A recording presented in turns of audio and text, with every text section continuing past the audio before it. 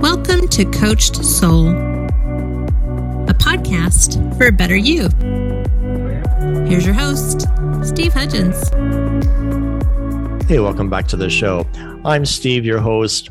I'm a licensed professional counselor here in Tulsa, Oklahoma. This podcast is about how to be a better you.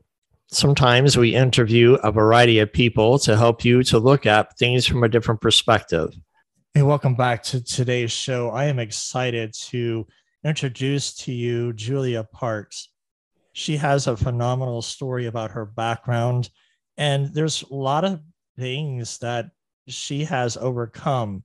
Julia, welcome to the show. Well, hello, Steve. Thank you so much for inviting me to be a part of this program with you and your audience.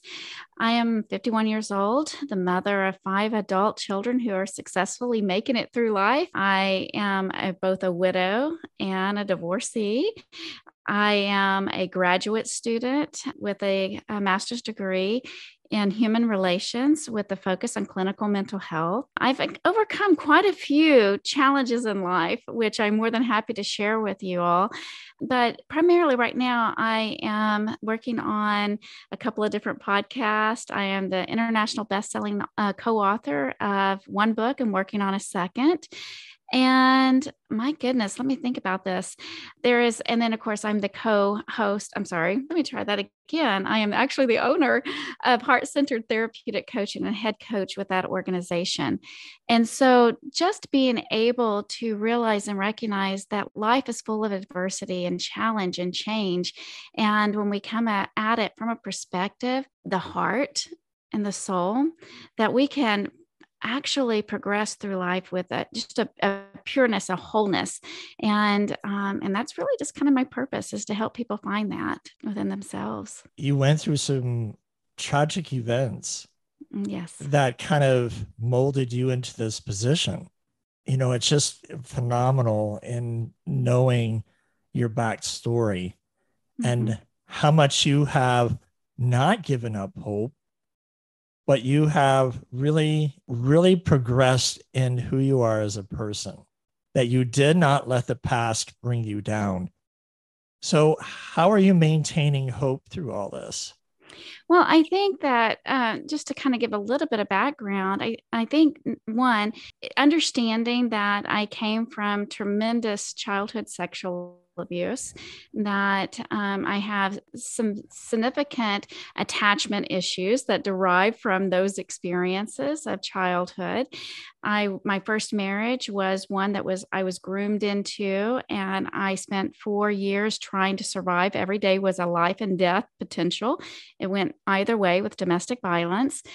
Once I escaped that, then I was so blessed to find my children's father, and our marriage was filled with amazing children, but tremendous amount of medical issues where we wondered with each surgery, was it one going to survive or not? And still through all of that, I was able to maintain the idea that there is such vibrancy and joy and growth that comes from our adversities, that they become our, if you will, kind of our trampoline, if you will. We're going to jump from one over to the other, and allows us to be able to transition into triumph. And for me, that's where my hope was, is I understand that no matter what I'm experiencing, be it a day or it be weeks, okay? Because my days are not always perfect. And I would like to stress that some days they are challenges. I will cry through some. I might be angry through some. I'm one that allows the emotions to come up because I understand they have a place and a purpose, and oftentimes allow them to be my teacher. Okay. So whatever is coming up, I know that that'll be a small window in comparison to life.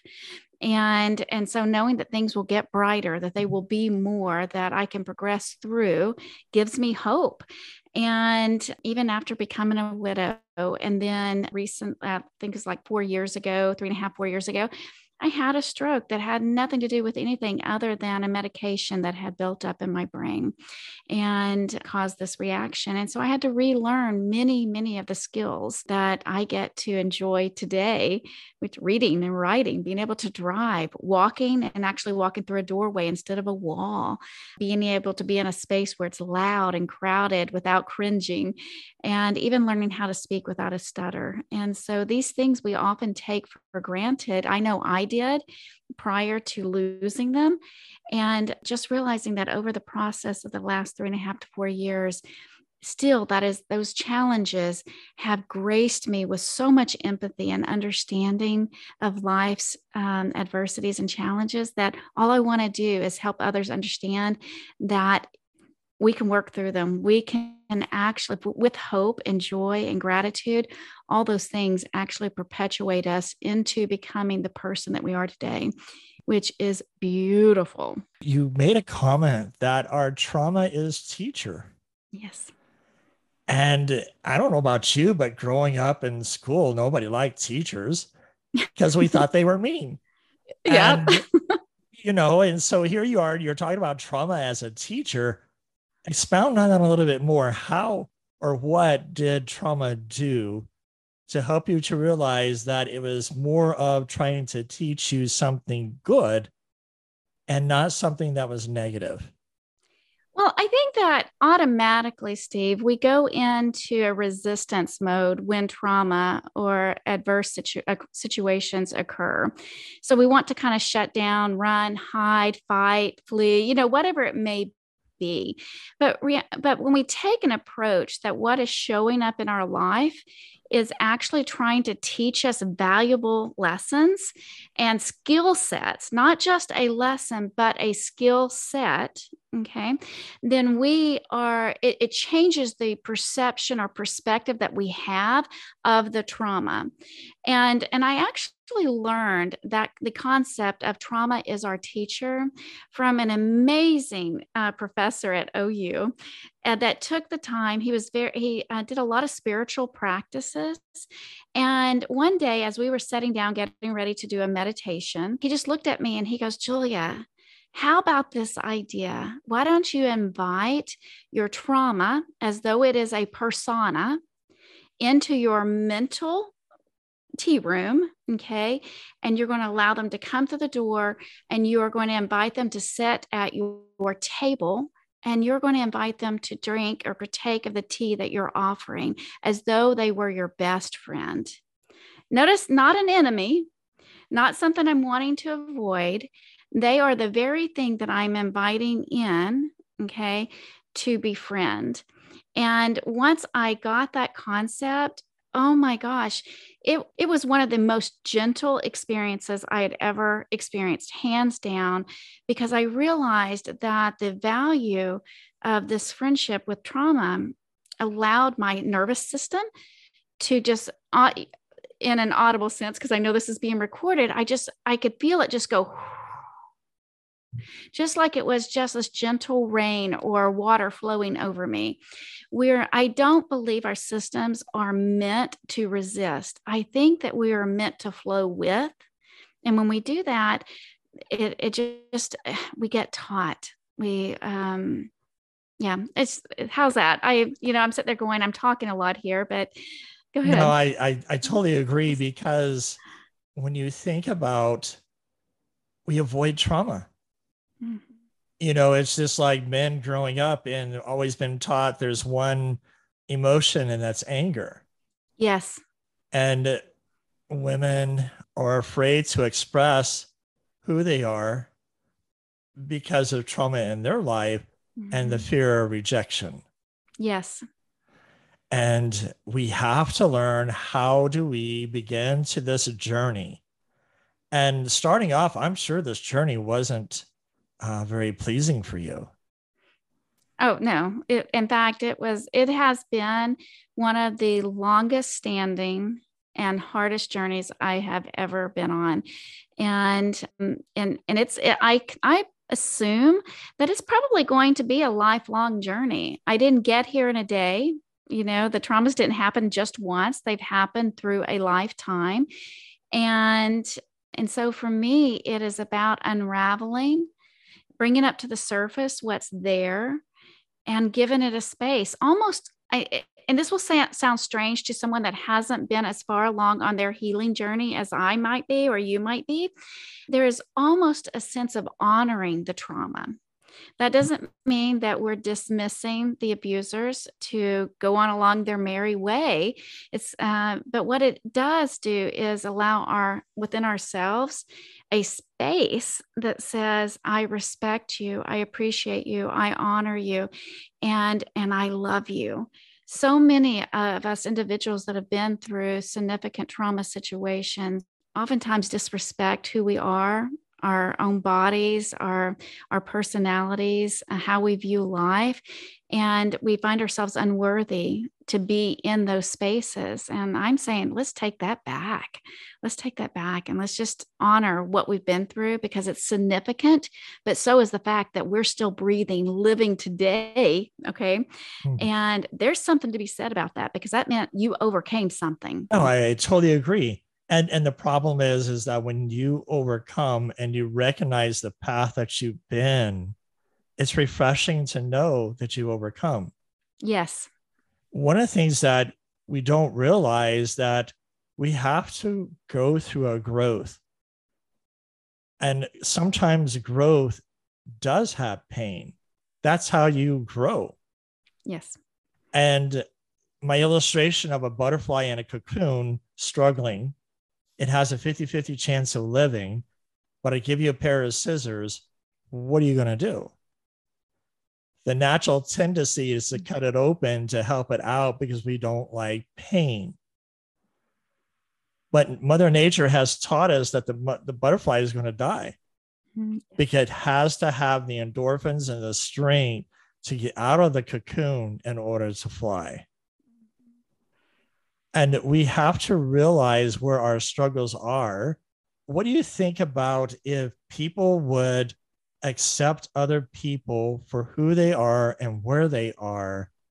That helps their journey of healing a lot better than shunning someone that has a lot of pain and hurt and you don't want to deal with it because it's pain. I think that honestly, Steve, when I think about situations in my life, and I'm guilty, every one of us are guilty of this, of where we have probably pushed away or shunned someone because their pain was so great. And we stood in a place of a judgment. But I've taken on a new perspective of that. And there's a couple of different perspectives. I'm curious what yours is at this point, because we are learning about each other through this process. Is one, it is okay to say, I can't carry something for someone else right now. Your pain is so much that for where I'm at right now, I can't do this, but let's find you somebody that can. Okay.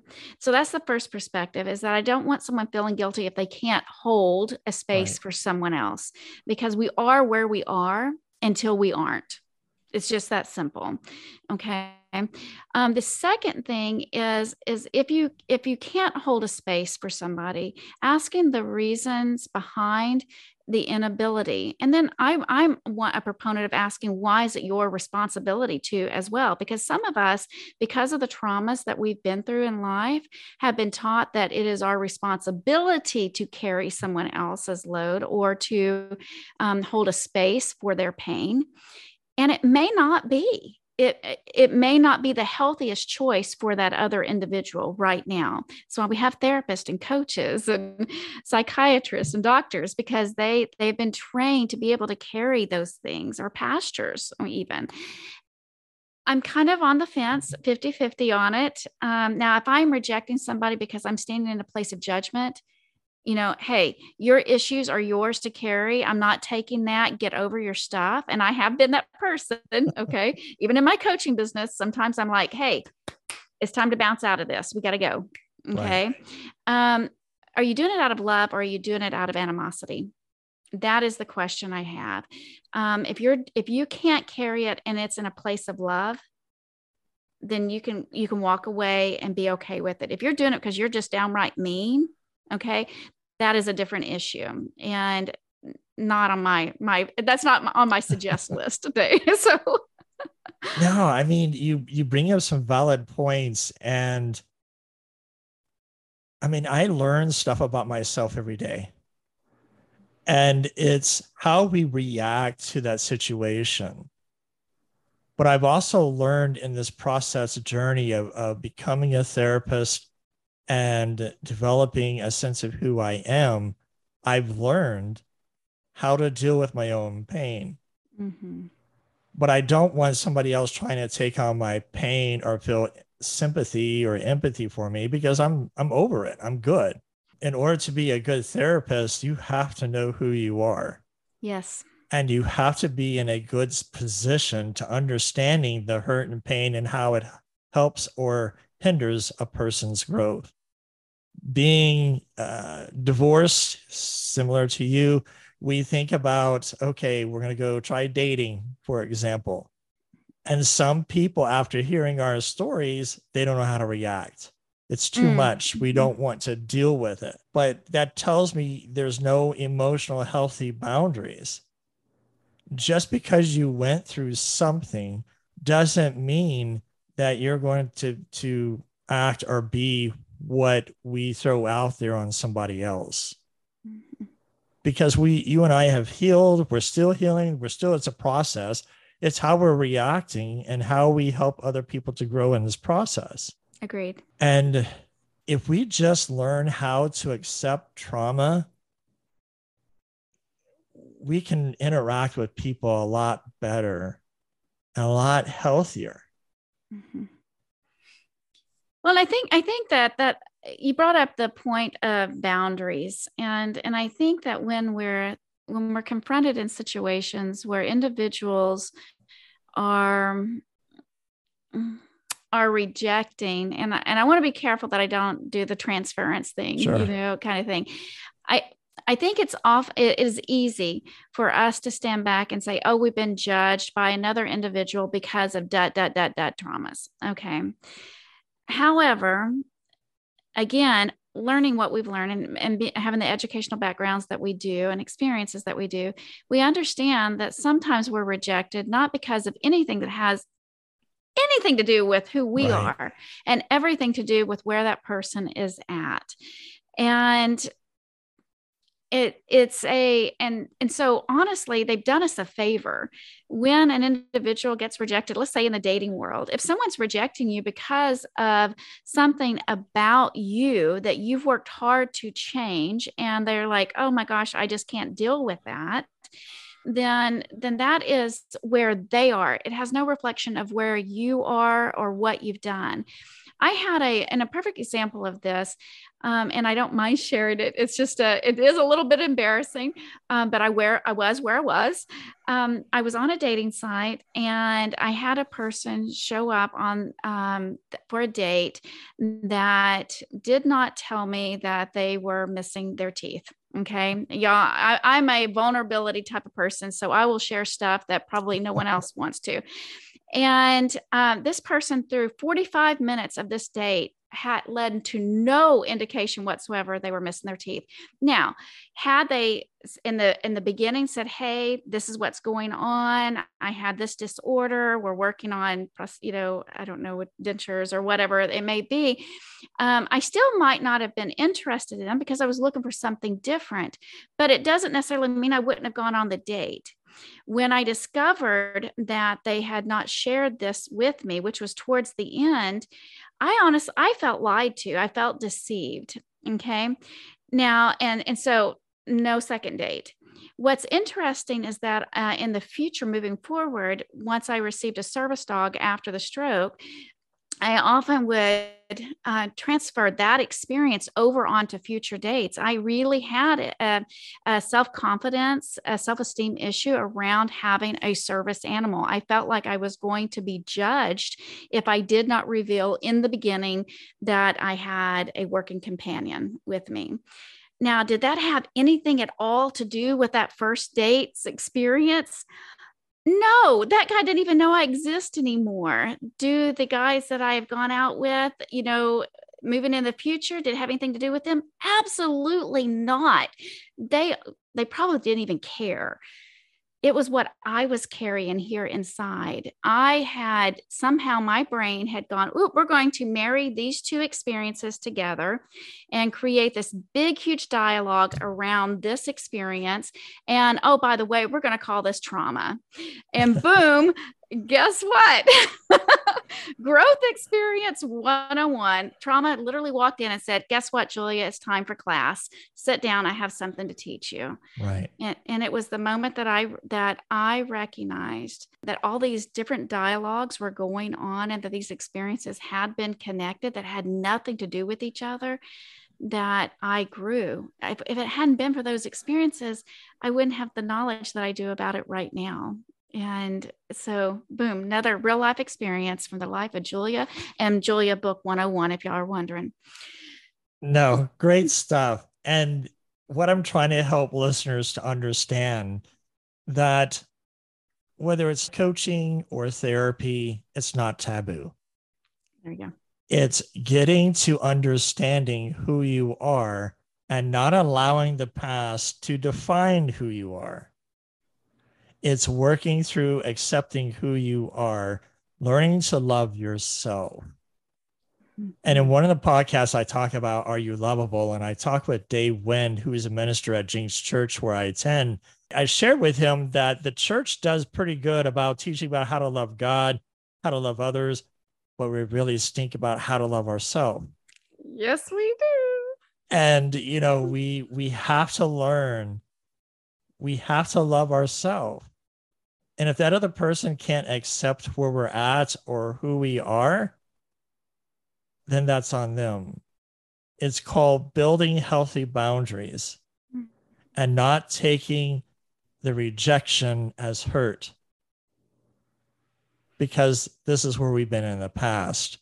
And Steve, I would take it a step further and say that until we've learned to love ourselves, the expectation that someone else should love to fulfill that role for us and love us really isn't on the other person. It is our responsibility to rise up within ourselves and own who we are. We are divine creations. Oh my gosh. And yet we flutter around and putter around in the muck all the time. And yet we expect someone to come down, reach in and remove us from that.